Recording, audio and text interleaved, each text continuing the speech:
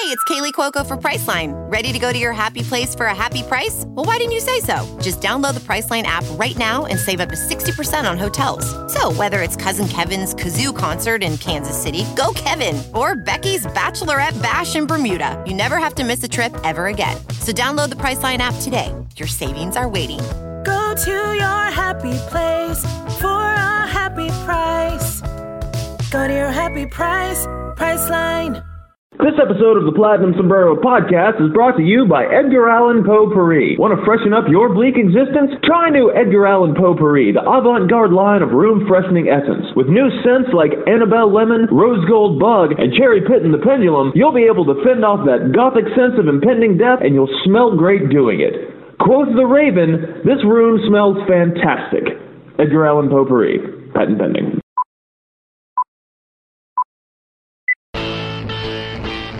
$51,000 plus on their feet. Nobody's left to beat the traffic tonight, I guarantee you. Mark gets the sign. The wind and the pitch, here it is. Swung, fly ball deep left center. Grissom on the run. Yes! Yes! Yes! The Atlanta Braves have given you a championship. 25 lighters on my dresser, yes sir. You know I got to get paid. High fly ball, back to right center, and the Braves have won it. 25 lighters on my dresser, yes sir. You know I got to get paid. Swing and drive, back to right. Welcome to the show. 25 lighters for my 25 folks. Gonna break the bank. Now get ready. This is the Platinum Sombrero Podcast with your hosts, Dylan Short and Adam Doc Herbert.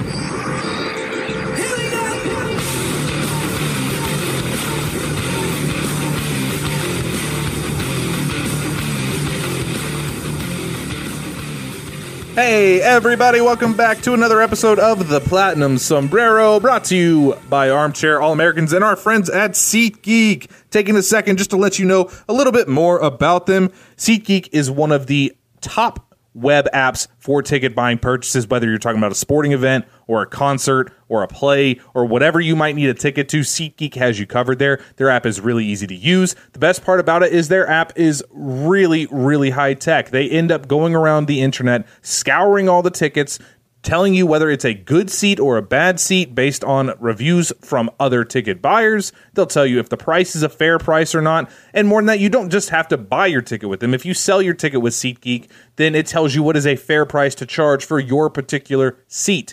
Now, you guys know my thing with seat fees. You guys know I absolutely hate seat fees, and I think they might be one of the worst inventions of all of mankind. Well, unfortunately, SeatGeek does still have that, but they do have a special. If you use our promo code ACAA at the checkout, they're going to give you $20 off, which essentially pays for that seat fee. So as long as I'm not having to pay that, then it's pretty much gone to me. So if you use SeatGeek, make sure you use my promo code ACAA, get that $20 off at the checkout, get the best seats possible. SeatGeek, life's an event, and we have the tickets.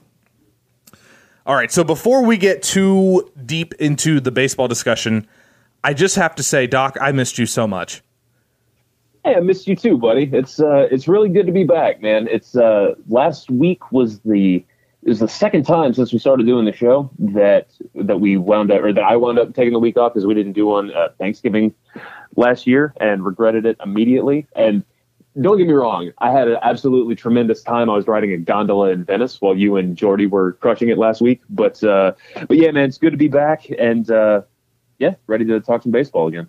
We're ready to talk baseball. There's a lot to talk about. There's a lot to get Doc's thoughts on about last week since he was not there, and I missed him so terribly. I'm just happy that the show didn't burn down without him, that I managed to limp across to get him back home. But joining us today is one of our good friends, somebody we've wanted on the show for a long time. If you hear his voice, it's one of the most distinctive voices in Braves country, unless you're Matt Kritzberg, and then you could be forgiven for thinking they're the same people, but they are not. Joining us today is Clay Beck. Clay, what's going on, buddy?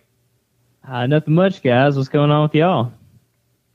It's good to get you on, man. In case anybody was wondering, part of why we were so fervent about getting Clay on the show is when we did the co-hosting contest that Jordy actually won. We both kind of howled with laughter at the video that you sent in, and we said, I almost feel like we just need to get him on as a regular guest. So, we're really excited to get you on, man, and excited to get your stunning insight. I know you have plenty. I have some ideas floating around here and there on occasion. Some stuff around the old noodle. noodle. Having me on. It should be a very fun episode, but let's get right into this. Doc, tell us about your favorite parts of Italy. I have never been to Italy. I have never been out of the country on a pleasure trip. So describe to me, so I can live vicariously, what it was like going to a place as sophisticated as Italy.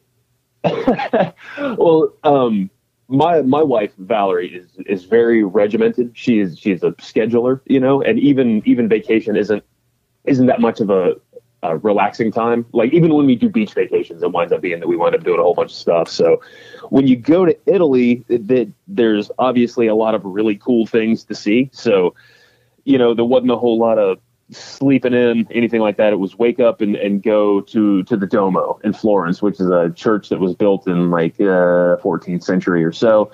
Climb 465 steps to the top, and then you just see Florence. There's just roofs as far as you can see, and mountains in the distance. And I mean, it's like everywhere you go in the entire country is picture worthy, and it's like the whole country's a museum. Around here, you see a building that's 100 years old. You're like, wow, that's ancient. Over there, everything is 700 years old, and we're walking on cobblestones that were laid in 1200 or whatever. It's super cool. We hit all the tourist stuff. We did the Vatican Museum. We did St. Peter's and the Sistine Chapel. All of that is as advertised. We went to the Colosseum and the Forum. Like I said, we went to the Duomo and the Bell Tower. We did a wine tour in Tuscany, and we kind of got hammered in the daytime. Kind of nothing. We just got hammered in the daytime. And then in Venice, Venice is right on the water, so like the gondola thing, it's like a staple of being there, but like it's so quiet because it's on the water. You don't have the cars and everything. Like you'll have some boat traffic that goes by, but it's pretty serene, and it was nice, relaxing, but it was cold. Like that was the craziest thing about it. It was like, it's as far as longitude, I think it's like Boston or Montreal. Like it's a lot farther north than we're used to in Atlanta here. So it was pretty chilly. I got kind of sick over there. But also got a chance to go up into the mountains. We went up in the Dolomites, which is basically like the Alps, and got to see some snow caps in the middle of May. It was up in Cortina, which is where they're doing, it's not the Winter Olympics, but it's like the Alpine World Skiing Championships in this tiny little Italian mountain town where it's like some of the most unbelievable mountain peaks I've ever seen in my life. Best vacation I've ever been on. And I hate it when people say, now I need a vacation from my vacation, but I get it. I'll just say it like that. It was exhausting. It was cool. And anybody who's listening to this, even if Italy's not on your bucket list, Italy is on your bucket list. You just don't know it yet. So, how much pizza did you eat? Not as much as you might think, but it's not everything. That's pretty hyperbolic, but most of the food over there is carbs with cheese. Some variation on it. You know what I mean? Perfect. And, what's that? That's absolutely perfect. You just described like my dream food heaven. If it has cheese on it, I will eat it. Oh, and this cheese and wine, that's all you need. Yeah, I mean, it was by the end of the week, I was really, really craving some vegetables, which does seem kind of preposterous, but yeah, it was God, it was wonderful. The food is as advertised, the coffee is as advertised, the wine is as advertised. Every single thing about it. Like pictures don't really do it justice. That's why I haven't really posted a lot from the trip, because I mean, even I didn't even want to look up some of these things beforehand, just because I wanted to have it be brand new when you first get there. And I'm glad. The Coliseum is huge. The Coliseum is freaking huge. But yeah, it was awesome. It was awesome. So go there. Everybody speaks English. All the signs are in English. If you want to do international travel, don't start with Cambodia. Start with somewhere like Italy or Australia, where it's a foreign country, but it's really not that foreign. So what you're saying is I shouldn't take a holiday in Cambodia. Not first. No, I would not. I would not start with Cambodia. Clay, I hear you chuckling. I'm assuming you got that little reference there. Yes, but I can't remember the band now. Dead Kennedys, bro. Was it Guns N' Roses? No, it's Dead Kennedys, bro. Dead Kennedys, sorry. Yeah. Oh, but whatever. Well, Doc, when you were gone, when you left, the Braves were in kind of a bit of a conundrum. They had just gotten obliterated by the Dodgers, and you and I freaked out about Max Fried almost going down. Yeah, that was scary. Luckily, since then, they look like a totally different ball club. I have some thoughts on what energized them, namely Ronald Acuna going back to the leadoff spot. But how's for you two? Has it been more of an excitement or relief? Because for me, I've just been breathing a sigh of relief that the Braves are back to looking good. I was really worried there for a second. Go ahead, Clay. It's definitely a relief. I mean, a lot of experiments, a lot of change in the lineup, seeing what works, and a lot of it didn't. And, getting back to the old school, Ronald Acuna at leadoff, hitting dingers, it feels like home, man. No, that's a really good way to say it. I mean, and everybody knew that there was going to come a time where Stitt was going to say, all right, we tried it this other way, and it's just not working. And the fact that the Ender got injured when he did was it's like universal interference, like getting in and saying, what are you doing? Put Acuna back at leadoff, and even when Ozzy was there, he was okay, but there was still something lacking. And now he's the straw that's stirring the drink. He's got 4 home runs. He's putting pressure on immediately. The other night against Andrew Suarez, he home run on the first pitch of the game. That was the first pitch that Suarez had thrown in the majors all season long. I mean, that's the type of thing that you have to do to get out ahead. So the night I left, they had just lost their 4th straight game, and I kept my phone off for most of the trip. So imagine my surprise when I eventually turned it on. I'm like, oh my God, we're on a run right now. And what is Austin Riley doing up? I missed that whole thing, which you talked about Acuna being a good reason for the offense kind of turning it around. Austin Riley just being here has been massive, massive energy to the team. It's similar to when Acuna showed up last year.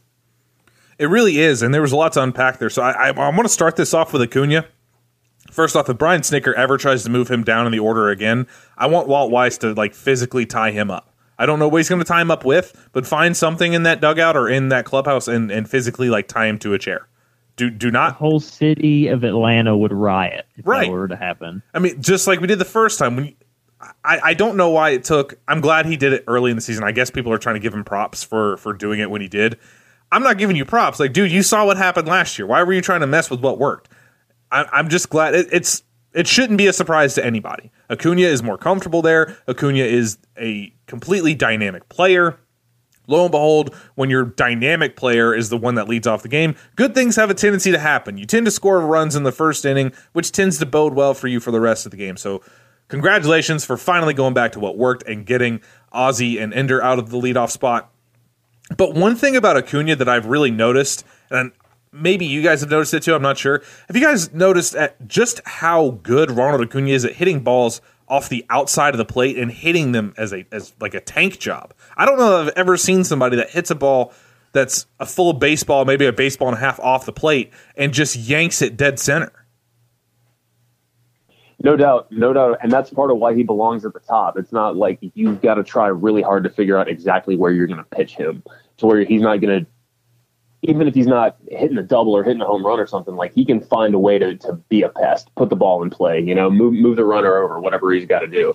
And it's similar to somebody like Vlad Guerrero Jr. The best way to pitch to him is just kind of cross your fingers and hope whatever you're doing is working. I mean, yeah, his bat speed and his plate vision are elite, and he can catch up to stuff on the inside super easily, and that means that he can get to stuff on the outside pretty easily too, and drive it. He can drive anything, anywhere, in any quadrant of the zone. It's just so amazing. He's so strong, and he's not a big guy. Like you'd see that he hits balls. He's got an average home run distance of like 428 feet, which leads the majors. So you think, yeah, he's probably a bigger dude. I don't know that he weighs 195 pounds. Yeah, I mean, you see guys like Franmil Reyes. It's no surprise that guy can hit one 470. But some of the home runs that Acuna hits, just you couldn't barrel it up any better the way that he does. I mean, the swing is so beautiful. Like, and it's not like he's striking out in 3% of his plate appearances. He's still got some deficiencies there, but if he's making contact, man, it's about the prettiest thing in all of baseball. Beyond a shadow of a doubt. I mean, all he does is make hard contact. Yeah, it's funny when I watch him bat. Obviously, hitting his dingers is amazing, but it looks to me like what he's doing is he's seeing the ball about a half second before most other major league ball players. I don't know how. I don't know why. I don't know if his eyes are, Superman's eyes or whatever, but it just seems like he's seeing the ball so well that it just allows him to barrel everything that he wants whenever. And to me, I think the big key with him is his bat head stays in the zone so long. If you watch him swing, he doesn't really swing like any other player. His swing, if you watch it, it almost looks like he's using his arms more. And it's just because the barrel of the bat stays on the same plane for him for so long through the zone that when he makes contact with the ball, he's just got all of that behind it. And his bat head is purely parallel in that zone. It's really fun to watch. I don't know that he could teach that to anybody. I don't know that there's anybody else in baseball that swings quite the same way as Ronald Acuna. And I don't remember if it was Ozzie or Ender that made this point about him, but he said, whether he bats leadoff, if he bats leadoff, he's going to be the best option at leadoff. If he hits cleanup, he's the best option at cleanup. No matter where he hits, like he's the perfect guy to be hitting anywhere, any of the time. So since he's such a catalyst and having Dansby and Freddie and Donaldson and just kind of tweaking it to where it works optimally instead of just working on paper. Because, I mean, you can make a case where Acuna is a perfect cleanup hitter, you know what I mean? But he said all the right stuff about, oh, sure, I'll just do whatever I have to do to help the team. But if you're trying to set the tone at the beginning for an elite offense, especially when you've got some young pitchers that, I mean, Soroka's got confidence for days, Freed's got confidence for days, but no matter how much confidence you've got, if you're up 1-0, 2-3, 4-0 before you even throw a pitch, if you're, you know what I mean, then like it just does something to you. It helps you relax and kind of get those jitters out. So the fact that the team has performed so well, I think they're 9-3 since they moved him back to the leadoff spot. I mean, the results are speaking for themselves at this point. Absolutely. And you mentioned Austin Riley before that. I didn't just gloss over. I just wanted to save it for this next thing. And you talk about the Austin Riley call-up. And what Austin Riley has done since being called up, what he's done this year in general is completely incredible. He's another one. Everything he seems to hit, he just seems to barrel. He's going to have some swing and miss. That's kind of going to be his thing. But when he makes contact with the ball, he hits the ball. Everything he hits is right on the button. And you've rarely seen him get fooled, which is a huge thing for him. You're talking about a guy that's, 22 years old for Austin Riley? And the guy that last year he didn't have the same level of success as Ronald Acuna, which is why you've got the revisionists talking about why bring in Donaldson when you knew Austin could do this. This Austin Riley that you're seeing this year is not the same Austin Riley that you saw in spring training or the one that you saw last season. This Austin Riley is a guy that's figured things out, and he's comfortable with what he's doing. He is in the zone right now, and he is completely locked in. This is not the same guy you would have gotten had you started him from day one in the majors. Yeah, this Austin Riley is 28-year-old Austin Riley. He's won a couple of Silver Sluggers. This isn't a rookie that they brought up. They got in a time machine, and they went into the future, brought that Austin Riley back, and now he's just mashing bombs. He's confused as to why it's so easy. This isn't a normal human being we're talking about here. He hit 18 home runs or 19 home runs all last season. He has 20 already between Gwinnett and Atlanta. He has 18 home runs this month. It is the 23rd, you guys. Like this is like even Acuna's looking at him going, "Damn, son, how are you doing that?" I mean, like the power stroke that easy. It's just and no, it's not sustainable. He's not going to wind up hitting 80 home runs this season or anything. But when you look at the upgrade, like we can say whatever we want about Ender, but man, like having Acuna and Riley is infinitely better than having Acuna and Inciarte on any number of fronts. Not to mention Riley's been grading out positively so far. He's got positive defensive runs saved in left field already for a guy that played 4 games and left in the minors. I mean, the dude is an athlete. So there's going to be a big decision to make about what to do with this whole situation, because you can't send Riley down, right? Like there's not a chance you wind up sending him down. There is no way in the 7 hells that Austin Riley is getting sent down when Ender Inciarte begins his rehab assignment. But I do feel I would be remiss if I did not mention, and I know Doc will call me out on this, I should say that I might have been a bit off on my previous evaluation of Austin Riley. What he's done, and it was a very subtle change, but it's a change that has meant everything. He's lowered his hands. If you put some tape of him side by side from last year to this year, and you look at his swing, his hands were a lot higher up, close to his head, right up over his shoulders, but they were higher than they are this year, which meant he had to go down farther to get into his load. So he's going down and moving back. When that was slowing his bat down, that's why he was struggling a little bit to consistently hit guys that were throwing 95 plus. Which in today's baseball, if you're not hitting 95, you're not hitting anybody because everybody throws 95. Well, about a week, maybe 2 weeks into the season, all of a sudden his hands are lower, so he's getting into his load quicker. It's not that the swing itself is any faster; he's just cut the time into his load, and you're seeing what a guy who is an absolute monster of a human being. He doesn't have to throw an Acuna-like swing. He doesn't have to swing as hard or as fast as Acuna to send a ball a country mile. He's got that country strength. You know what I mean? I think it was Jason Woodell who came on and was saying, this looks like a guy who was just kind of born that way. You know what I mean? Like, he never lifted weights a day in his life. He's just born being able to do these type of things. He's got massive hands. He's got hit more balls 105 miles per hour off the bat than Ender has like his entire career. That's not a joke. Like he really has done that already. You know, he's just the biggest concern on him was the bat speed. So, and you bring up a good point about like, it's not that he has actually wound up speeding it up. He just got to a more efficient path. You know what I mean? So that's, once again, like I was just saying about the team as a whole, the results bear it out. I mean, everything that we're seeing, like, it's almost hard to believe that this is actually happening. I mean, this is Evan Gaddis level of, oh my God, hype.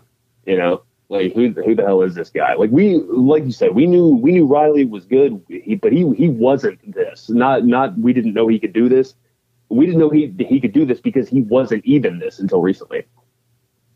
Boys, he's Clark Kent.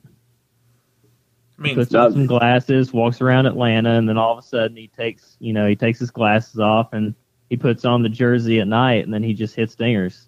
He's Clark Kent. He's not from Earth. He's from Krypton. I mean, I'll take it. It is some sort of run. He's doing Pete Alonso things right now, and if you guys haven't looked at Pete Alonso's numbers, go look at his too. They're absolutely ridiculous. I believe Pete Alonso has 17 homers already as a rookie. So it's good for the Braves to do this 2 years in a row. You've got Ronald Acuna, who came out the gates last year and just put on an absolute laser show.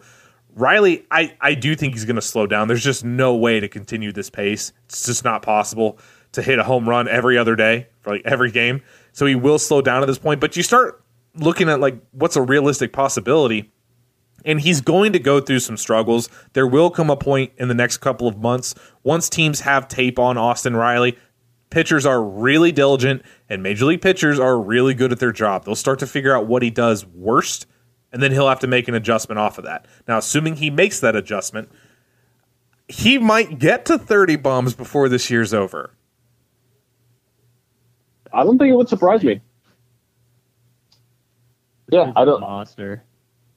He's got the barrel chest. He wears like a size 56 coat. You know, like he's a big old boy, and that's the thing. We did know that he was always going to wind up having some power, but the fact that he's actually like getting base hits on top of it too is this is why you never give up on guys. And the other night when it was Riley, Acuna, and Soroka.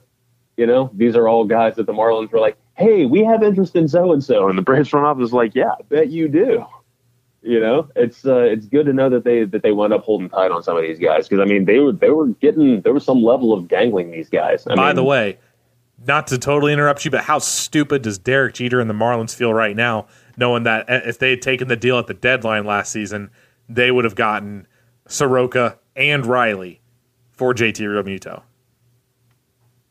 You know, sometimes you can really overplay your hand. So, I mean, that organization's a dumpster fire anyway, so they probably don't know any different. That's what you call being too greedy. It's pretty remarkable that the Marlins actually have the longest winning streak in baseball right now. They won six in a row. Yeah. Not only that, you know what else is remarkable? They're like a game back from the Nationals right now. Yeah. Clay, you're talking about teams that are a dumpster fire right now? Like, oh my God, the Nationals are horrific. That was my pick to win the division. I figured they went out. Everybody's pick every year to win the division. They're still so talented. They're so talented. Davey Martinez might be the worst manager of all time. If this, I don't know what it is with them, but Davey Martinez is not going to last another month. Is it Davey Martinez or is it deeper into the organization? I don't know what's going on. I mean, you can't place all of the blame on Martinez. Right? I don't know, man. They didn't play this badly under Dusty Baker. Dusty Baker's just, he's a guy to get you there and not get you over the hump. I don't know what it is, man, but if and / when, because it's going to be when, they fire Davey Martinez, if that team ends up turning it back around, they have so much talent on that roster. And for them to be, what is it, 18 and 31 or something like that? Some ridiculous number. It's just unacceptable. Now, granted, I'm happy as a Braves fan because it takes out one of the teams that I was really worried about. The Nats are 19 and 31. 19 and 31. And that's after, I think that's after winning today. Yeah. I don't know. Bad luck for them is... Go ahead. Maybe they'll hire Mickey Callaway when the Mets fire him. I like Mickey Callaway, Let's do a little carousel of managers there in the NL East. I don't know. You might as well move that organization back to Montreal because it is a team that has the players that they do and to be performing that badly. It's good news for the Braves, but for baseball as a whole, it just makes you scratch your head. But again, good news for the Braves, bad news for the Nationals. And we haven't played them yet this year, which seems so crazy to me that we can be 2 months into the season and we haven't played Washington. They're coming, but yeah, it's really weird. It feels like last year it was the Phillies that we played like 12 times in the first 6 weeks of the season or something like that, and we now play them till towards the end of the season. Yeah, it came back like the next time we saw them, it was when we clinched. Yeah, I think it was the most important series. It was the most important series of the year. That is when you want to be facing them. But yeah, we finally get the Nats next week. I mean, the schedule has been not necessarily brutal, but it hasn't been any great teams outside of the Dodgers. But I mean, when they played Diamondbacks and they played the Cardinals and the Brewers, I was nervous, especially after that Dodger series. But they wound up taking all of those series, And the Giants game is still going. I think they're going into the 13th now. 13th, yep. Yeah, so they are not a particularly good team, and we get the Cardinals next. Which they are, I think the last I saw, they're in 4th in the NL Central, but that's basically being in 2nd in any other division. But then after that, we get the Nationals, we get the Tigers, the Marlins, and then the Pirates. Excuse me, we get the Pirates twice on either side of the Marlins. So, we got some division play that's coming up there. We finally get to face the Nationals and kind of see in person what's really going on there. I mean, even if they are struggling, sometimes it's hard to face a division rival. I mean, we did lose once to the Marlins earlier this season, so still, even if they're underperforming, you still got Scherzer to go up against, and Patrick Corbin and Anthony Rendon and the whole stable of really talented guys. So, you know what? Whatever. You bring on your Scherzer and Strasburg. I don't care. I've got Soroka and Fried. I'm fine. And this is a 2-game series, so I don't think that they're pitching back to back, but we'll at least get one of them in there. I'm pretty sure. So can we talk for a second about Mike Soroka? Do we say that for segment 2? Let's save that for segment 2. I think that he deserves some real attention and not just like a flyby. Amazed. Amazed. What he's doing is absolutely insane. But you brought up who the Braves have just beaten, and after that Dodgers series, I was really, really worried because the Dodgers are kind of the measuring stick. That's the team that if you have your sights set higher on getting to the playoffs, everything goes through the Dodgers. If you want to get to the World Series, it's through the Dodgers. And the Braves did not look like they even belonged on the same field. So the Diamondbacks, the Brewers, the Cubs, the Cardinals, these are all really talented teams. Now the Cardinals are struggling.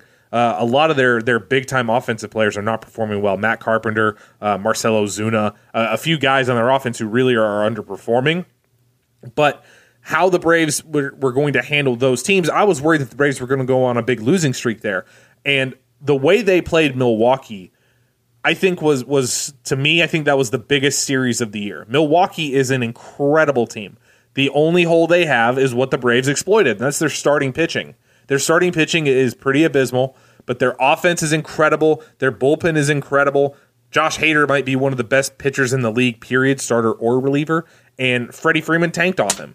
And it was to take that series from the Brewers was absolutely huge. I think that's done a wonder for the Braves' confidence. Now, I need you to go ahead and beat the Giants today. Don't split a series with one of the worst teams in baseball. Just go ahead and put them away.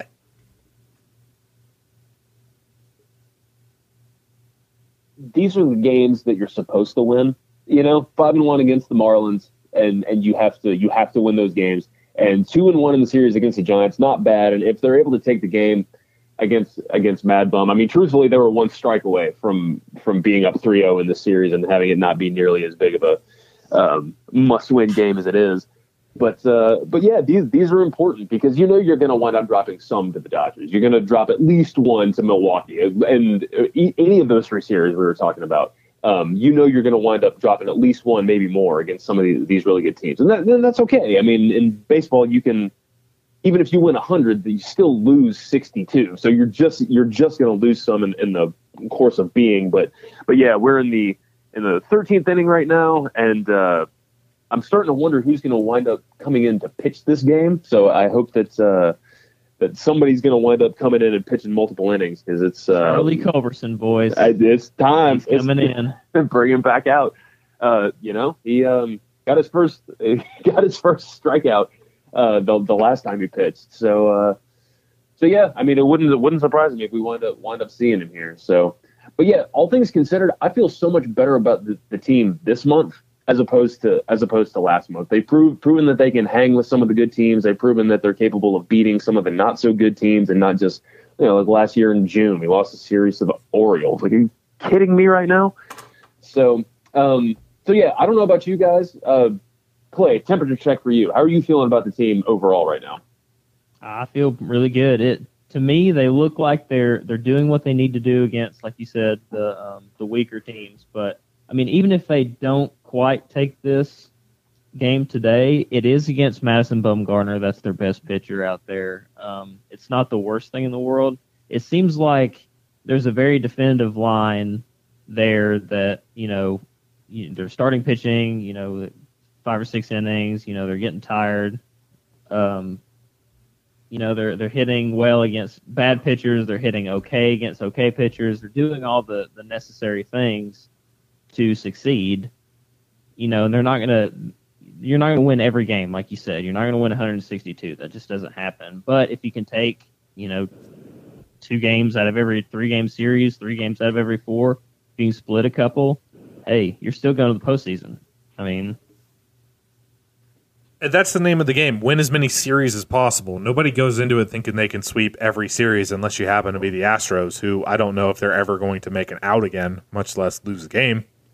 But when you're talking about the Braves, that offense, it's kind of weird how quickly it's gotten to it, but the offense is what drives the machine. It makes me happy. In this climate of baseball, I do think offense is what drives the meter. When you look at the teams that are in the postseason the last 3-4 years, the guys that go to the World Series and go deep in the playoffs, they're all really, really great offenses. Now the Braves, with the addition of Austin Riley, with the most underrated player maybe in all of baseball in Freddie Freeman, Ronald Acuna, of course, Josh Donaldson, you've got one of the deeper lineups in the division. You're still not the Dodgers, who have like 20 homer guys that just come off the bench, but the Braves bench is substantially deeper when you consider that Johan Camargo can come off the bench, or if he's being used correctly as a super utility piece. Matt Joyce is actually a decent bench option. We know what Charlie can do off the bench. It's a far better bench than it was last year, just by the simple fact that Ryan Flaherty is nowhere near this team anymore. Nick Markakis has had a really good season. He's slowed down lately, but he finally got his first off day today. And I think that's going to be the key thing here. Is it's time to start getting some of these guys some days off, and the Braves have the ability to do that. I hate to jump in here, but Austin Riley just hit what appears to be an RBI double to right, RBI single to right field, and the Braves are up 5-4 now. Love him. Seems about right for the 2 weeks that Austin Riley's had. This seems about right for him.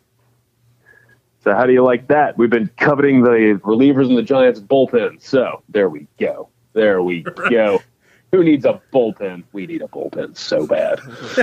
That is very true. When we come back, we have to take our first break of the show. When we come back, we're going to talk about the dominance that has been Mike Soroka. Don't worry, you guys. Y'all are crazy if you thought I wasn't going to talk about Max Fried. We'll cover that as well. Along with some of our other favorite guys, there's some guys to take some notice of in the minor leagues. Some other guys who aren't Austin Riley, but deserve some props all on their own. When we come back, we'll talk about all of those things right here on the Platinum Sombrero. This week's episode of the Platinum Sombrero podcast is brought to you by Amsterdam, presented by the Worldwide Tourism Federation. Have you already booked your trip to Holland? Well, if so, be sure to download Amsterdam, the hot new globe-trotting companion app that's got everybody buzzing. Whether you're planning on getting cross-eyed in Culemborg or wrecked in Utrecht, with Amsterdam, you can plan and track an entire slate of activities for those Rotterdam days and Haarlem nights. Because your trip to the Netherlands should be impossible to forget, and even harder to remember. Don't let your memories go up in smoke. Download Amsterdam today. Presented in conjunction with Dank of America and The Contravan, delivering chronic debauchery since 2001. Patent pending.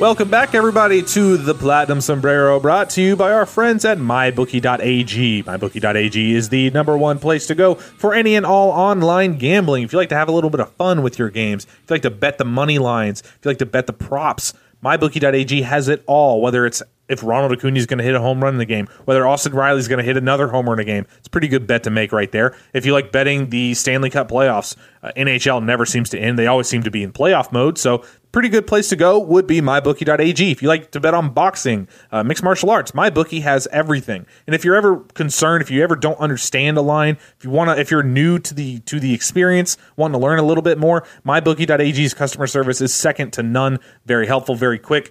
Just an all-around fantastic company to use. And as a bonus, just because they're our friends, if you use our promo code BRAVES25, they will give you up to 50% match on your initial deposit. So if you sign up and put in $100 of playing money, they will give you $50 just for using that promo code and make it a whole lot more fun. MyBookie.com, MyBookie.ag, play, win, and have a great time.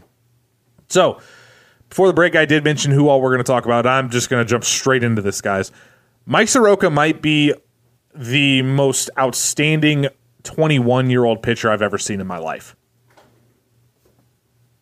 I don't even know if there's a might about it. I've never seen anything like what he's doing. And I don't, you never want to give too lofty of comps, you know what I mean? Because if people don't live up to it, then it's, you wind up looking like a moron. But and shots fired. Thank you, Doc. What's that? Said shots fired. Just say my name next time. Hey, dude, look, I do the same thing. I've refrained from making comps because, one, I don't feel like I have the knowledge base requisite for doing such a thing, but also because I don't want somebody to dig up an old take and say, "Oh, you said that Ender Inciarte was going to hit like whatever." But dude, I can't help it. Every time I see Mike Soroka, I'm like, this is like watching Greg Maddux. It is, and I feel ridiculous for saying that. Greg Maddux is a Hall of Famer who had sub-2 ERAs in multiple seasons, like one of the best control artists that ever pitched. And every time I see Soroka, I'm just like, what is this? This isn't. You never see anything like that anymore. Like, Clay, am I crazy? Like, this is not unprecedented, but we haven't seen a pitching prospect like this in a long time. I mean, guys, I think we need to calm down just a little bit. I mean, his ERA did get over 1 the other day, so I mean, really, how good is this guy? I mean, know. Come on. No, I love Mike Soroka. I've loved him the whole time he's been in the system. I got to see him as his opening day start before he got called up last year at Gwinnett. He was dominant there. It was amazing. When he got hurt, I cried a little bit. Part of my soul died last year. And but him and Austin Riley, to me, they show such what's the word I'm looking for here? Wow, camaraderie. I'm blanking right now. Not a camaraderie, but like they're so advanced in their thought process and the way they look at the game of baseball and the way they play the game of baseball. They aren't 21 and 22-year-olds in my eyes. Like they play so advanced. It's amazing. It's amazing to see him deal on the mound. Austin Riley, the way he sees the ball, the way Soroka's throwing the ball. It's incredible. I wish I was that mature. Mature, that's the word I was looking for. Wow. I wish I was that mature at 21, 22 years old because I made a lot of really dumb mistakes. But it's been an absolute pleasure to have these guys on this team. Mike Soroka is the one comp that I still feel really, really good about. I comped him to Adam Wainwright, and I still feel fantastic about that comparison. Not Adam Wainwright today, but Adam Wainwright when he was first coming up is a guy who just everything seems so easy for him. You don't see him stress. You don't see him ever upset on the mound or sweating on the mound. It just seems to flow so easy. His motion, his mechanics, everything is free and easy. Before you know it, he's pumping a 95 sinker past you. Every pitch he has moves. He doesn't throw anything straight. Very rarely does he throw anything down the middle quadrant of the plate. Almost all the time it's on one corner or the other. And it's really fun to watch him. It's not, this might sound bad to some people, but it's not the same to me as watching Max Fried, where when I watch Max Fried throw a curveball, like I giggle like a little girl and I have to look around and see if anybody heard me do it because it's like it's involuntary. Like I can't help myself. I don't get that same elation when Soroka throws. Like I don't think Soroka has any pitch that's the same as Max Fried's curveball. His slider has some ridiculous spin rate on it, though. I will say that. But it's just everything he does. It's the most solid, consistent thing I've ever seen, and it's impossible to just look at him and think this is a 21-year-old. This is a guy that pitches like he's 31, 32, and that he's been in the league for 10 years. He just knows exactly who he is, and he knows that if he does his job, you can't do yours. It's so much of the time when you see guys that know how to pitch and sequence and locate and do all of those things, they're doing it because they don't have the velocity to blow guys away. But what makes him so special is that he's like, he can do all these things. He's painting with 97. Like all of his pitches break in the exact right spot every single time. His mechanics are precise every single time. Like I kind of can't believe what we're seeing here. And like we talked about Riley in segment number 1, what he's doing is not sustainable. I don't think that he's going to have an entire season where his ERA stays hovering around 1 and his FIP's under 2, and he's not really getting the home run that he gave up to the Belt. No, it was Crawford to break up the perfect game the other night. Was the first one that he'd given up in 61 something innings. I mean, this is unreal. And it would be hard for him to win Rookie of the Year at this point, because you talked about Pete Alonso in segment 1, but my God, like we wanted an ace. there was talk about, let's go get Kluber, let's go get Bauer. And a couple of months ago, we were wondering about Soroka's shoulder at all. And now this is the ace we've been looking for. And even like you had banging the drum for Fried for a long time, and me too, to somewhat of a lesser degree. When Max Fried's not even the best pitcher on your staff, what is going on? By the way, I should actually mention right now, congratulations to Mac Williamson for joining the Platinum Sombrero Club, as the Braves have just beaten the San Francisco Giants 5-4. And Mac Williamson, your membership package will be coming in the mail 8 to 10 business days. We welcome you to the club, sir. Congratulations, Mac. You're welcome on the show anytime. Sorry to derail there. But you just brought up Max Fried, and that's totally worth it. While you're right, I kind of want to fight you a little bit. And understood, and we can, everybody's got their love affair. You know what I mean? Like Soroka, I remember when Soroka got drafted, and just everybody was like, "Oh, this is a reach. Nobody's ever heard of this guy. Should have drafted so and so." So many woulda, shoulda, coulda, missed opportunity thing. And then with the next pick, they picked Austin Riley, and they're like, why are they drafting this guy as a third baseman? All the other teams want this guy as a pitcher. The Braves don't even know what they're doing. And as it turns out, the Braves front office, once again, knew more than just a whole bunch of casual fans on Twitter. Brian Bridges might be the best talent evaluator ever. Unbelievable what he was able to pick out of that. But now you see why all these decisions got made. And this is why you say you can't judge something right after it happens. You have to give it some time. So Clay, I'm going to kick this over to you. It's Game 7 of the World Series. And Fried and Soroka are on regular rest. Who do you start? Ooh, that's tough. See, the difference for me in Fried and Soroka, Fried, you're dealing with an artist. Soroka, you're dealing with a surgeon. They're both great at doing what they do. It's just the way they go about doing it is completely different, but they're both amazing. I mean, obviously, the lineup, I'd have to take the lineup into effect, the lefty-righty splits and whatnot. But, I mean, if that's not a huge factor, I'm going Soroka all day long. That's why I'm crushing you. That is why Cy Whistler is crushing the Watauga County Dinguses. Dude, what? Wait, I didn't hear what you said. That is why my fantasy team is crushing Clay's, folks, right there. Oh, all right, okay, we're going there. No, but seriously though, yeah. Well, that's what happens when you have no control over drafting a team and you just have to watch Josh draft for you. That sounds like an excuse. A 5-year-old, like watching a 5-year-old, like with just a handful of markers, just on a pure white wall, just coloring the whole wall, and then you're just like, I know to not do that, but I guess I just got to let you do your thing. Yeah. So. No, but I am playing that up a little bit. I totally understand. What Mike Soroka does, and I don't want to say this out loud, but I guess I have to. I would probably take Soroka too, dang it. Ooh. But oh my God, really? It's, for one reason. Your boy. For one reason. I don't think, when you're talking about Fried, there's a bigger component that comes to Fried, and it has to be the correct game plan with him. So the catcher makes a big deal. Now, you guys know that I've obviously hated on Tyler Flowers catching Max Fried. Tyler Flowers did call a fantastic game for Max Fried last week against the Brewers. It was a fantastic game call.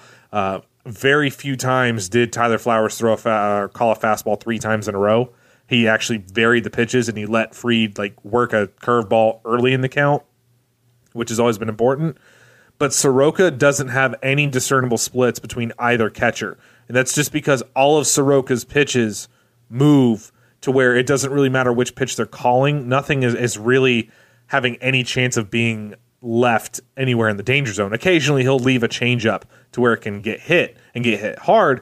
But the hitters are so off balance because everything else has been pinpoint that they'll end up missing the meatball pitch. You talked about the 1 home run in over 60 innings.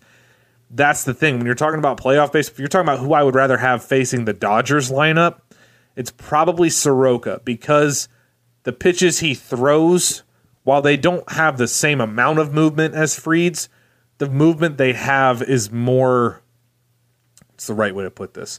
The movement they have is more geared towards ground balls. It's yes, a little bit more calculated, and it's a little bit more efficient at getting ground balls. Max does a great job getting ground balls, and if you're asking me my favorite pitcher on the Braves, it's Max Fried. But I do have to be honest.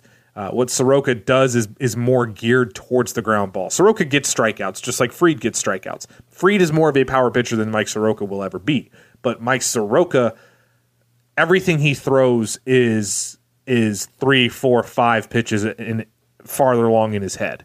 That when Doc, when you talked about him and Greg Maddux, that's that kind of thought process right there, where Soroka thinks of things, 2 innings down the road, 3 innings down the road. What's the best possible outcome? And he thinks of what's the worst case scenario with this pitch. So that's why I'd probably take Soroka in that situation. It's a great conversation to be able to have. There were so many questions. Still love you, Max. Do what? Still love you, Max. I mean, it's like I said, if Fried is the second best starter on your team, this is good. This is a really good thing. There were so many questions about who's going to step up in the rotation, who's going to do what, and the answers have been 2 guys that everybody were just kind of hoping for. But there were huge questions about Folty. There still kind of are, but we're going to get to that in a second. Julio, over the last 4 starts, has been tremendous, just absolutely tremendous. He's had sub-1 ERA over his last 4 starts. I mean, the FIP isn't really bearing it out as much, but if we're looking at reflective, not predictive, that he's done a fantastic job. Over the last 30 days, the Braves have not counting today, have been 11-6. With a 2.96 ERA, 3.62 FIP, walk-in 3 per 9, and striking out just about a batter per inning. So I mean that's pretty good. And based on where things were with coming into the season, I feel really good. I mean, Soroka, Fried, obviously. Julio has looked different. He seems to have a spring in his step. Even if the velo kind of comes and goes, he has looked a lot better. He does kind of have that Julio swagger. Gossman and Julio are very similar. But Gossman, I still don't know what to make of him. But I think because Soroka and Fried and Teheran have been doing what they've been doing, then having Gossman as a 4 and possibly a 5 if Folty can build off what he was doing, this is a rotation you can actually feel pretty good about. The bullpen still, we're going to get on that too. But Folty is the wild card here, because he was okay in that first start with Colorado when he came back, and then against the Padres, and then against the Cardinals, especially. Thank God I did not have to watch that one. That was a bad one. And he grew up a Cardinals fan. I wonder if that gets inside his head at all, is that he was facing his childhood team, and they just kind of started to beat up on him, and everything kind of started to compound. But this past start against the Brewers, he gave up a home run to Christian Yelich. I mean, you can forgive that. So if he winds up being a 5, then and Gossman is your 4, you still feel good about it. But if he can start taking these steps to where he's a 3 again, or he's a 2 again, and then you're pushing either Max or Soroka, then if that's your top 3, that's dangerous team. With this offense, with those as your top 3, even with the bullpen having hiccups, I mean, that's a stout team right there. That's a good series right there. Pretty much. Yeah. I like that you brought up Julio. What you're starting to see with Julio a lot, that slider is starting to bite again. And a lot of people were quick to start yelling about Rick Kranitz and wanting to pull the plug on him. That's a Rick Kranitz staple. If you look at what Aaron Nola was doing a year ago, one of the reasons why he had such a good year and why it was something that, it didn't look like, why all of his peripherals backed it up, it was the sharp bite on his breaking ball, on his curveball. It was the ability to use them in different counts and to not have a pitch that's a predictable pitch. Like when you have a problem that you have to go to this pitch. That's one of the things that hitters look for. That's why a 3-1 count is the best count in all of baseball. Or a 2-0 count. What do hitters do? They know they're getting a fastball. Why? Because for the most part, pitchers can become predictable. Baseball players like their rhythms. They like their structures. So they like to get ahead early and then play with their off-speed pitches. What Rick Kranitz what I think he's trying to do with these guys, what I hope he's trying to do, what he did with Aaron Nola, was get them to the point that they can use any pitch in any count. And it just gives the batter 2-3 more things that they have to think about, and it disrupts timing. To see Julio having that slider working most of the time this season, it's a really big thing for him because the velocity, he's not going to put people away velocity-wise anymore, and hitters do not chase the ball off the plate the same way they did 3 years ago, which was where Julio made a lot of his living then. He has to be more around the zone now, so having a slider that's got that type of bite, if he can carry that over, and I don't think he's going to keep up with an ERA under 1. I don't think that's going to happen. He's actually hasn't given up a whole lot of home runs this year, at least as far as Julio goes. So at some point, there's probably some regression coming. But I love what I've seen out of him so far, and I think a lot of people owe Rick Kranitz an apology. Oh, absolutely. Yeah. Kranitz has definitely done a lot, to help Julio. And I think he's on the brink of helping Folty get back to, 2018 form. And I think what you're seeing in Folty right now, in my opinion, is, last year you saw Julio, he's struggling with 2 things, or actually 3 things. He's struggling with his mental state. He was struggling with his fastball velo, and he was struggling with his slider. And I feel like the same thing's happening to Folty now. I don't know whether it was because of all the, injury stuff earlier in the season or what, but I feel like he can't depend on those 2 pitches, which are his staples. So if he can't, and we all know how much of a head case Folty is, and if he can't go to his 2 favorite pitches, then, he starts getting angry and throwing temper tantrums and giving up home runs and, things like that. And he's such a crucial part, because we saw last year, he's a really good example of why you don't give up on a prospect, because everybody wanted to put him in the bullpen or just trade him, see if you can get some type of value for him. And then it clicked last year. And he was the only one who liked having Chuck Hernandez as a pitching coach. But yeah, he's such a crucial aspect of this team. And when we were doing our prep before the show, this is something you brought up, Dylan, you feel a lot better about having Soroka, very mentally stable Mike Soroka as your number 1, and shortly behind him, Max Fried as your number 2, as opposed to having Folty as your number 1, because as soon as things start going sideways, like when 5 rolls over to 1 during the season from the rotation, then you almost don't even notice. But in the playoffs, it's really important. So when you're Mike Foltynewicz and you give up a home run to Jock Peterson literally on the first pitch that you throw to the Dodgers, I mean, things that can cause you to spin and can cause your team to spin, because you're already with such a young team, you're basically walking the tightrope to begin with. So his development, if he can work with Rick Kranitz, and he doesn't have to come back all at once. I mean, it's still going to be kind of gradual. He's got his spring training behind him, and it sucks that he was doing it in Atlanta and not in Gwinnett. But even with him struggling, I still feel really good about what he's going to be able to do.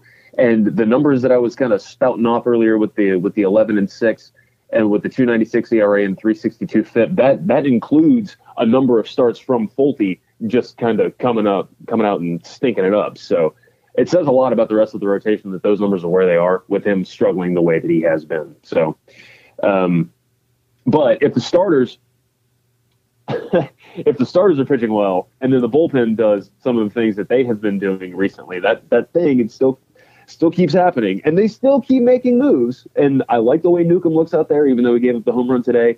Tukey looked fantastic and got a new acquisition this week, which I think that we should probably touch on. Dylan, tell me what you think about New Braves reliever Anthony Swarzak. All right, so there's 2 separate thoughts that I have on Swarzak. One, Swarzak the player, taking away everything about the deal and about the situation, just Anthony Swarzak the player. Not good. He's had two really good seasons. In New York in 2017, he posted a 2.2 F4. He was one of the better relievers in all of baseball. One of his seasons with the Twins, he posted a full 1.0 WAR, which is a really good season for a reliever. He has more negative value seasons than positive. He gives up a ton of home runs.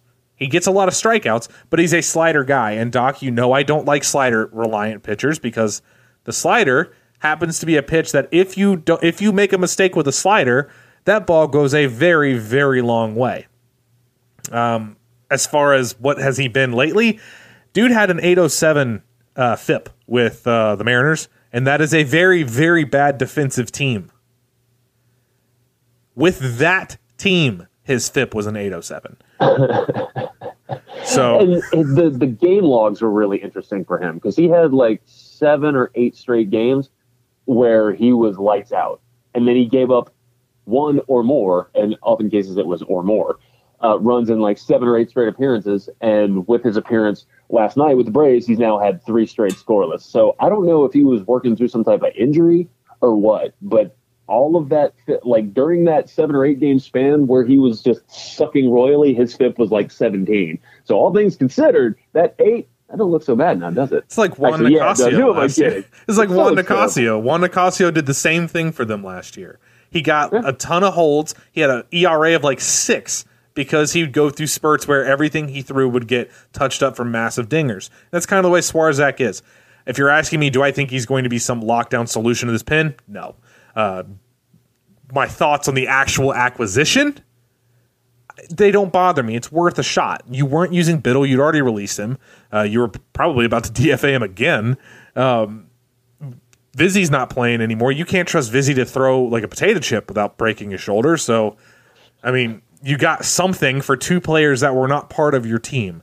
Now, whether you really got something or, you basically it's a blindfolded dart throw. It's not even like a real dart throw. It's like somebody dared you in the bar to like close your eyes and throw it, and you're just drunk enough to think that that's a good idea. So there's a potential for this to be really good. Maybe a miracle happens. Maybe he captures that form he had in New York. Maybe coming back to the NL does that. I don't think that I would expect that. I don't think any rational fan should, because for the most part in his career, he has a really good season followed by a few seasons of really, really bad play.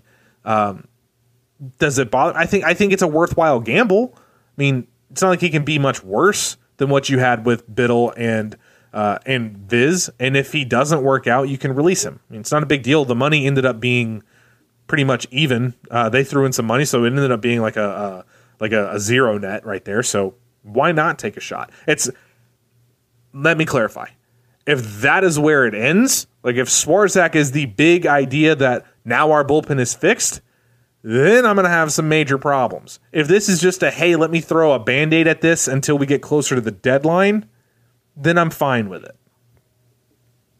I think that's probably a little more what it is. It's like it reminds me of the Blevins move a little bit, where it's like, look, we need to make a change, and this is what's available to us right now. But yeah, I don't think this is the end all be all, and I think that Anthopoulos would tell you that he's still looking around. But what about you, Clay Beck? What do you think about this Anthony Swarzak nonsense? I'm with you guys. It's just there's holes in the dam right now, and we're patching them with Band-Aids. And if the Band-Aid holds, awesome. If it doesn't, we just get another Band-Aid. I think AA's got an overall plan for the most part, as much of a plan as you can have in baseball. But, and I mean, look at Anibal Sanchez. What was it, last year, Anibal Sanchez? I mean, we picked him up, going into spring training. He ended up, starting in the postseason for us. And I know that, that's comparing apples to oranges and so on and so forth, but it never hurts to take a flyer on some of these older guys just to see if you can capture lightning in a bottle for another half year, 3/4 of a year. Hell, if he goes out and pitches, another 30 innings and puts up a 3 ERA, I'm pretty sure most of us would be, some of us would be happy. But, I'm good with it. We'll see what happens. And worst case scenario, we got a whole crap load of people in the farm system to come up, and we'll give them a shot. I think my one thing on this bullpen take, I'm seeing a lot of people who are acting as if like this whole bullpen situation and using the fact that a lot of the free agent relievers have not been strong to this point in the year, and using this as some sort of springboard that Alex knew exactly what he was doing at the beginning of the season. Doc, if I were to tell you that a team 1 game out of first place has switched over 80% of their opening day bullpen, would you assume that that is a team that is in second place, or would you assume that something horrible has happened? I would lean a little more towards something borderline catastrophic has happened. Yeah, and if maybe there was some type of inkling. Maybe they've got some models and they ran it and say, well, I mean, look, it doesn't make sense to sign this guy, but we don't know that for sure. But it does certainly look interesting that of all of the different options that so many of them are gone. Two relievers that were in the opening day bullpen remain. Yeah, and some of it, the Biddle thing. Biddle was good last year. Sabathia was good last year, and I think that Biddle was on his way towards a Phantom IL stint until he got hit in the nuts with a comebacker, and then I think his IL stint was legit, and I think that Sabathia actually hurt himself too, and he's starting his rehab stint tonight. But even of those two guys, one was the laughingstock of the team last year. He was my perpetual punchline. I'm sorry, Luke Jackson, I am for real. And then it was Josh Tomlin who got picked up off the scrap heap, and the luster is kind of wearing off him a little bit. So I will say that there is continual tweaking. I think there's more to come. I think that they're getting there. I think that Newcomb and Tukey spend the rest of the year out in the pen. I think Dayton will be back up soon. Jackson. He's really done well for himself. I had no idea until I read that article that friend of the program, Eno Saris, put out that Jackson apparently went to Driveline this year or this offseason. So that might be part of the reason why he's done really well. Jacob Webb, still love that guy. So I think that they're getting there with some of these guys. And Swarzak, like I said, it reminds me of the Blevins move, and said this is a Band-Aid that we're gonna put on the dam. Maybe it works, maybe it doesn't, but you can fault them for not doing stuff in the offseason. I think that everybody's well within their rights to do so. But you can't fault them for not doing things during the season because there has been constant turnover out there. I think that Swarzak was the 19th different reliever that they've used this year. 19th different reliever. It is May the 23rd. Yeah, dude. That's another number that if you think that this was a master plan, I think you're kind of dumb. I think that the Braves have gotten incredibly lucky with how it has turned out, and that's okay. All that being said, I'm happy the Braves have gotten lucky. They have looked a lot better lately. So hopefully things are starting to stabilize because the bullpen doesn't have to be amazing for the Braves to do what they're looking to do, at least in the division. But if you start thinking about, setting your sights a little bit higher than just winning the division, then that bullpen is a much larger deal. Doc and I am sure we're going to get to that a little bit. We'll get to that in future shows. I have a feeling that the bullpen is going to be the topic of conversation for this team for most of the year. But that said, we are rapidly running out of time, and we do want to do an extra inning segment selfishly because Doc and I are both wanting to hear a story so badly that we decided to take about 10 minutes out of the program just to dedicate towards Clay Beck running the extra innings gauntlet. So I don't know. Do we have enough time to do like a couple of questions, or do we just get right to the meat of this? Let's throw out 3 questions. Okay. All right. First things first. Number 1, Clay Beck. You have an unconventional and unnecessary superpower. What is it? Conventional and unnecessary. I think I was having a conversation about this the other day with someone. I can't remember who it was, but what I ended up coming up with was kind of a weird one, but it fits me. I would love to give perfect advice all the time. That's a good one. That's pretty useful, actually. I mean, yeah, I guess it wouldn't be considered unnecessary, but that was my weird superpower. Like, if somebody's having a really bad time or day or something like that, I could just tell them something, and it would make it better. You know what I'm saying? Well, yeah. I mean, I don't feel like I've ever given good advice in my entire life. I try to give good advice because I've been through some stuff, but there's some situations where I'm just like, I don't know. But I would love to just be able to give, like, perfect advice all the time and forever. That'd be pretty cool. No, that's good. I think that's a good one. What about you, Dylan? I don't know if we've had this question before. I don't know. I think if we're talking unnecessary and unconventional, the ability to make any dog poop just by staring into his eyes. Oh, No more. I live in an apartment with my ex-wife, and I would have paid you any amount of money to be able to do that, to take her dog out and just stare at it and make it poop, because there's no telling how many hours that I've wasted. No more 20 minutes. No more 20 minutes standing outside at like 11:30 at night. Oh God. And when we bought this house, it didn't have a fence. We paid a pretty penny to get the fence around our backyard because enough time on the leash with these guys. Because I don't have that superpower, we built the fence. We just let them out. We'll make them stare at each other. Now that is a time saver. Mine, I want to be. My superpower is that I can go to the grocery store and not get home and say, "Damn, I forgot whatever." Because I'm gonna live the rest of my life always needing something from the store. Like, we will do our weekly trip, right? And then 2 or 3 times during the week we'll swing by because we forgot Ziploc bags or because we forgot honey or something. There's literally always something. So I'm like, I don't know if my superhero has a name, but that's what I would do. So, and it's usually the thing you need the most earlier in the week. You're just like, oh man, I need to put that one on the list first. And then you go and then you get literally everything else you plan to get except for that one thing. That happens to me all the time.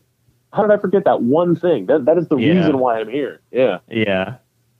No, we've got a list that we keep on the fridge, specifically for the midweek trips, and no matter what, and I'll remember that. I'm not going to forget trash bags. Always forget trash bags. But all right, so in the interest of time, I'm going to dive right into the second one. Now, Dylan, we kind of had an episode about this back in the off season when we were clutching at straws for topics, and we wound up going over your emo playlist. By the way, this coming off season, I'm going to make you listen to a ton of Fish. Clay, when you were 16, what are 3 albums that would have been in your CD player? CD player. Wait, how old are you? Would you have had an MP3 player? I'm old as hell. So, well, the thing is I drove a truck in high school that didn't have a CD player. It had a cassette player. So I'd go to Walmart and buy a cassette adapter. So it was like a little cassette tape that you stuck in there, and it had a auxiliary cord coming out of it. And then I plugged it into my iPod, and then that's what I listened to music on. But what I was really into in high school, let's see, I think 16, 17-ish, I got really into bluegrass music. I started listening to the Steel Drivers, so probably their first album. So the Steel Drivers, their lead singer was Chris Stapleton. This was way before all the Chris Stapleton blow up Tennessee whiskey stuff happened. Yeah. Okay. So, okay. Yeah. That, and then obviously everybody of our age group, Dylan, Doc, I don't know about whatever. Listen to classic rock. I was really big into the Eagles. They were my first. It's funny that same truck that I drove in high school was where I remember listening to my first song that I ever remember, and it was "Get Over It" by the Eagles. So I've always been a huge Eagles fan, so probably Hell Freezes Over is a big one for me. And then in the interim between early high school and later high school, I got really into the Black Crowes. Still really love the Black Crowes. Yeah. Gross. Shake Your Moneymaker was a really big one. I had that on repeat for a long time. So probably those 3. Hell Freezes Over, Shake Your Moneymaker, and then the Steel Drivers. That's a good combo. I love some Black Crowes. Well, Dylan, we took a pretty wide range, and I'm not sure of when we went through your playlist. So what were your top 3 for 16-year-old Dylan? All right, for 16-year-old Dylan, Master of Puppets from Metallica. Yeah. Yes. There's so many. There's so many that were bands that I probably wouldn't listen to now. I mean, if we're just talking about 16-year-old Dylan, definitely Too Fast for Love from Motley Crue would have been on there. The third one's probably a little bit difficult. There's so many. I wasn't big on listening to full CDs. Probably Breaking Benjamin, The Diary of Jane. So Phobia, I believe, is that album. I was about to say, yeah, that was a good one. Those would probably be the three. I listened to those a lot in high school. No, those are a lot of. Yeah, go ahead, Doc. Okay, go ahead. I also listened to a lot of CCR. I was a huge CCR fan, like early in high school. I don't know why. I mean, I like CCR, but I just for some reason got super into Creedence. I'm trying to think what else.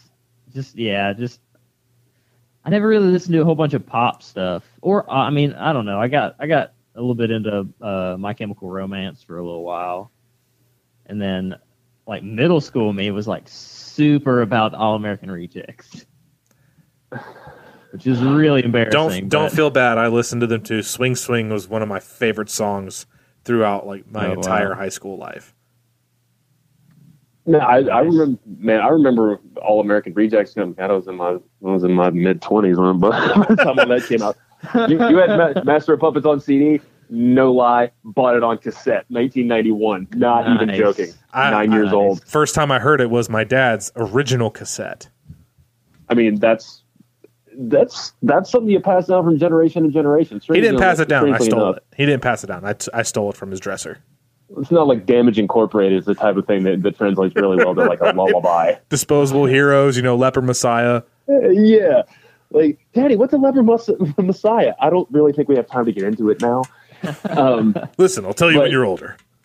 But I think for me, like we used to have Whatever by Our Lady Peace, which was recorded right around the time that they had this album called Clumsy, which was their second album. Man, I wore that CD out. That was the one that had Superman's Dead, and which was really big. And I think you guys would have been like 6, 7 years old when that song came out. Yeah, I'll pretend like I know what that is. Yeah, they were like arena rock level in Canada, but they really weren't all that here. But I still love them. I think I would have had Black Crowes as well. They had like a greatest hits album that came out, so it had like all the popular stuff from like Shake Your Money Maker, but also Southern Harmony and Musical Companion. Songs like Sometimes Salvation, which to this day that song's still just like the mention of it. I've got chills on one of my arms. It's probably weird I didn't get it on the other one. And then right around the same time, you could not convince me when I was 16, 17 that 311 was not the most amazing band that existed. Oh my God. And every guitar solo I have ever played has been a direct attempt to try and recreate the solo from Stealing Happy Hours at the last song on Transistor. It is the most chill, awesome, like the chords are, it's like the Tim Mahoney was channeling Jerry Garcia with it. It's got like that super chill, but kind of, it's just the best. Love it. Can't listen to them now because they're terrible. But back then, man, they were wonderful.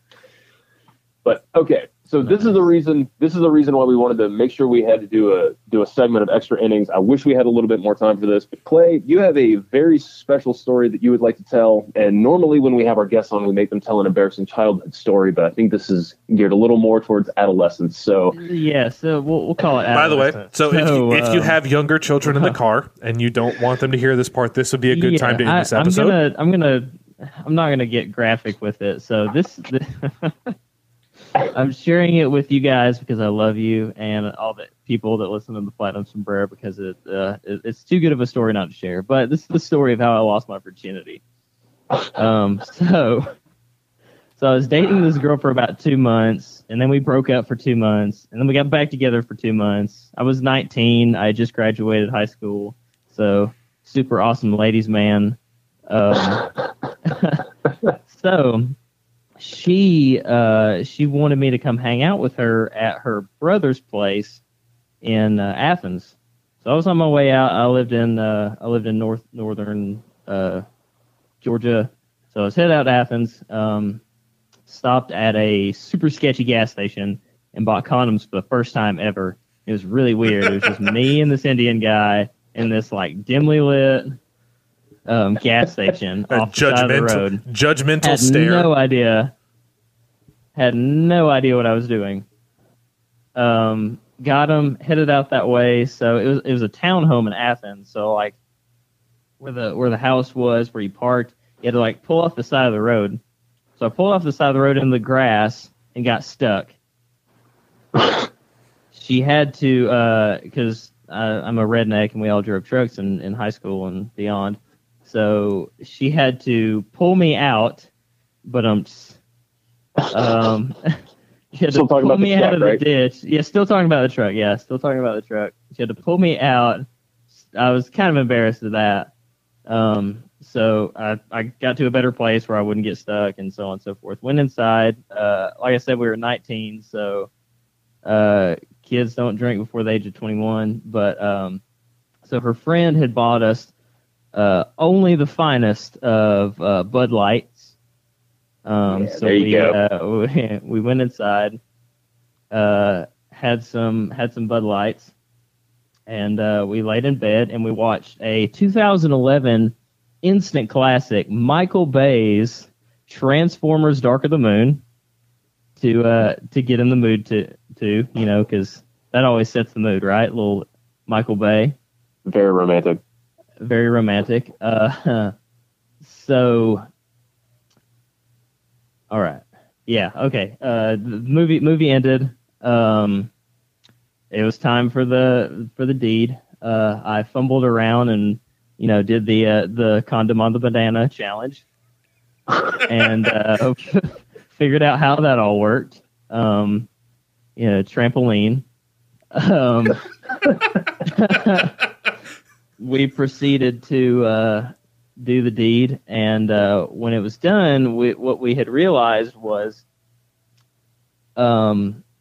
she was it was her lady time. So we ruined the sheets in her brother's bed.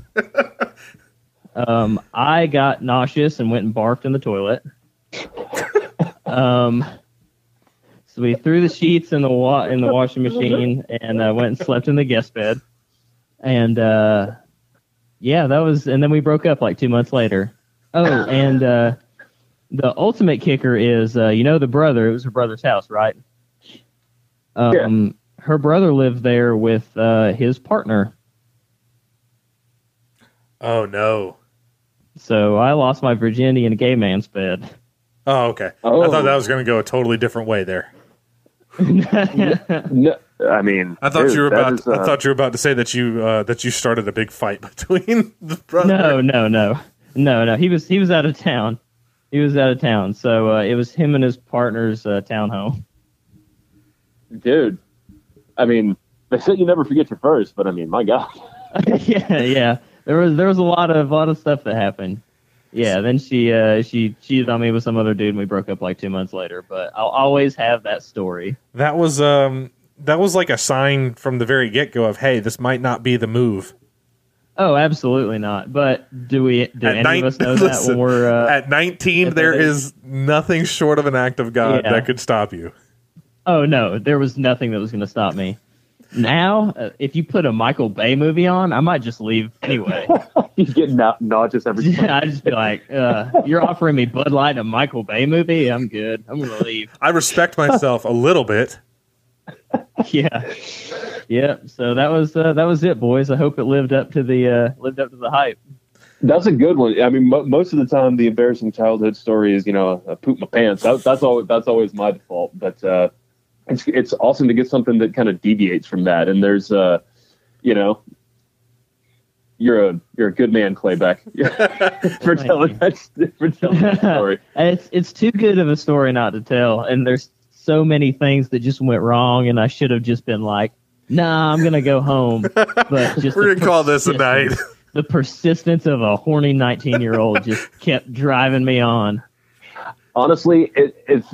I'm surprised that when you were at the gas station and having to ask the Indian man for condoms, you weren't just like, I don't think this is it. This is this probably isn't. Well, I mean, you had to buy them somewhere. I didn't want to go to Walmart during the middle of the day and like wait in line behind somebody's grandma to like buy condoms. So have the checkout the lady other just option stare. was go to this, and I don't know if you guys have been out.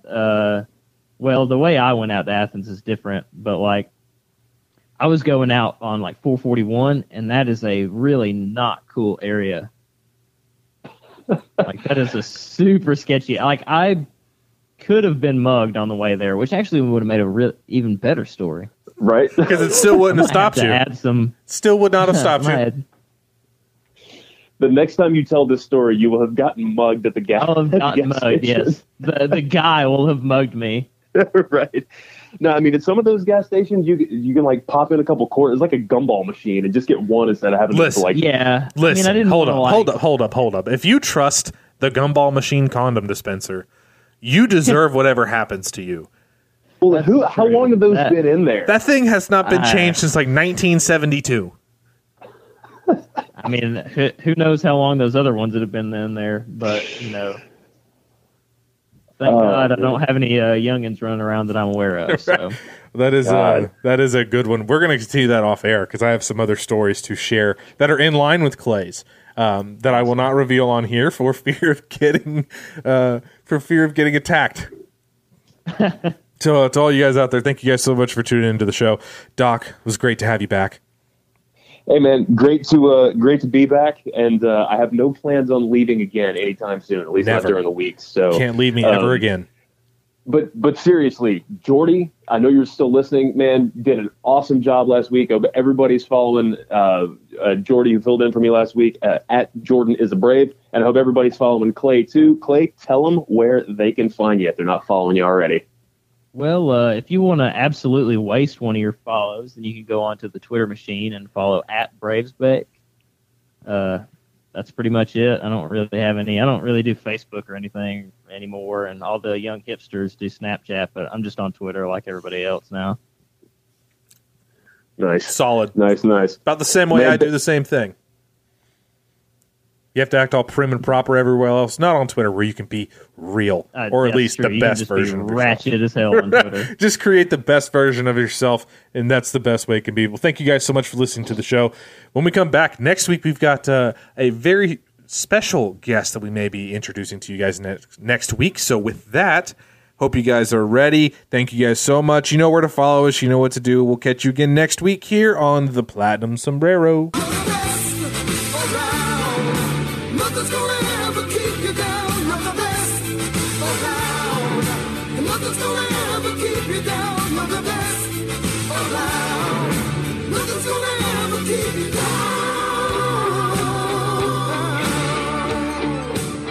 Okay, thanks. Bye.